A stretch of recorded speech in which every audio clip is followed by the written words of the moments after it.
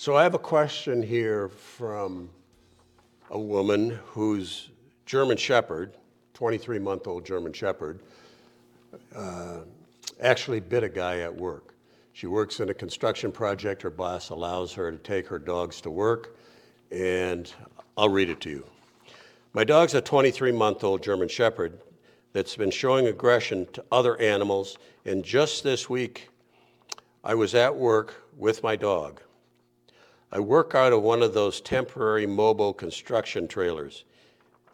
Anyway, Bubba came to work with me, and I had him on leash while the contractors were around all day in the trailer. He has had no problems, not even growling at them. My coworker came to the site about 2 o'clock in the afternoon with his dog. His dog is a female mixed breed, about 30 pounds, and has terminal cancer.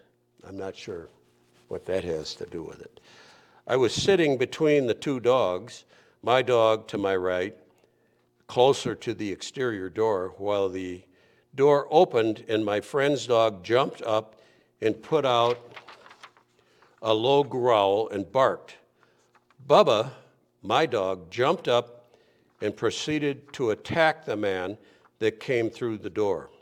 When I say attack, he basically bit his arm between the wrist and the elbow, 4 teeth marks in his arm. To say that I was devastated is an understatement. I've not had any protection training since July.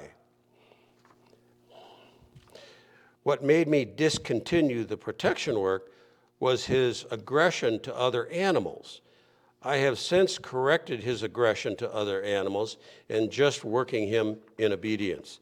Can you help me understand what I could have done that would have caused Bubba to be like this? Should I suspend all Schutzhund training with this dog indefinitely? Okay, it's hard to answer some of these things because there's so many mistakes that were made. And the fact that this woman does protection work with a dog and does Schutzhund work with the dog means that Schutzhund work or IPO work means that she should be extra vigilant on managing the dog. To have the dog in a trailer, even on leash, the dog should have been in a dog crate. Absolutely should have been in a dog crate. And the fact that the Schutzhund training caused this to happen, in my opinion, 90% no, that's not what caused it to happen. The trigger was probably the other dog that was growling and barking, and it raised this dog's level of aggression. Number 2, the dog should have had a muzzle on. If you're going to take a dog, a 23-month-old German Shepherd that you've had out doing Schutzhund training, into a scenario where you have multiple unknown people coming into the trailer all day long, that dog should have had a muzzle on. There's just no excuse for not having a muzzle on. It's just that simple. You know, the bottom line is, had the dog been in a dog crate, this never would have happened, even if the other dog came in and was barking and growling at the new construction guy that came in the trailer. And the fact that the woman says that the dog had aggression problems to other animals has nothing to do with this. I'm sorry, it has nothing to do with it. And it has nothing to do with stopping or starting Schutzhund training. You have 2 different scenarios here. Schutzhund training is a dog sport. I will say this, in my opinion, 90% of the dogs that compete in Schutzhund will not bite somebody that come into their home at night and try and burglarize a home when they're home. They're sport dogs. I used to, in the 80s and 90s, I used to import German Shepherds from Germany that were selection tested dogs for police service work. Most Schutzhund dogs cannot do police service work.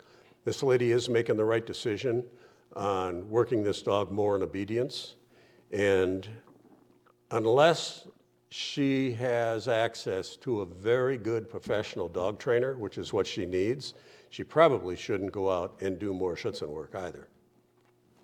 So in closing here, I need to talk about the fact of where these questions and answers come from. They come from the Ask Cindy portal on the front of Leerburg.com. Cindy's my wife. And if you don't need to be a customer of Leerburg to ask a question.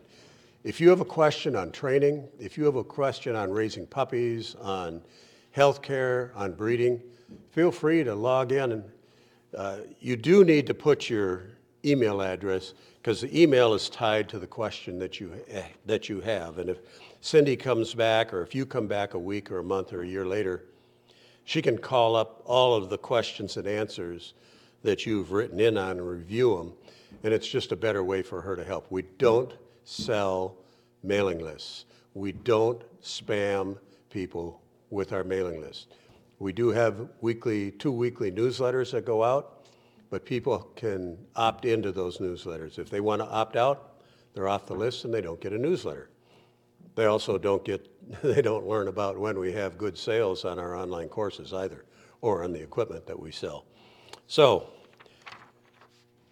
if you have a question, ask Cindy. She answers them usually the day after people write them in, unless she's not feeling good or unless she's traveling.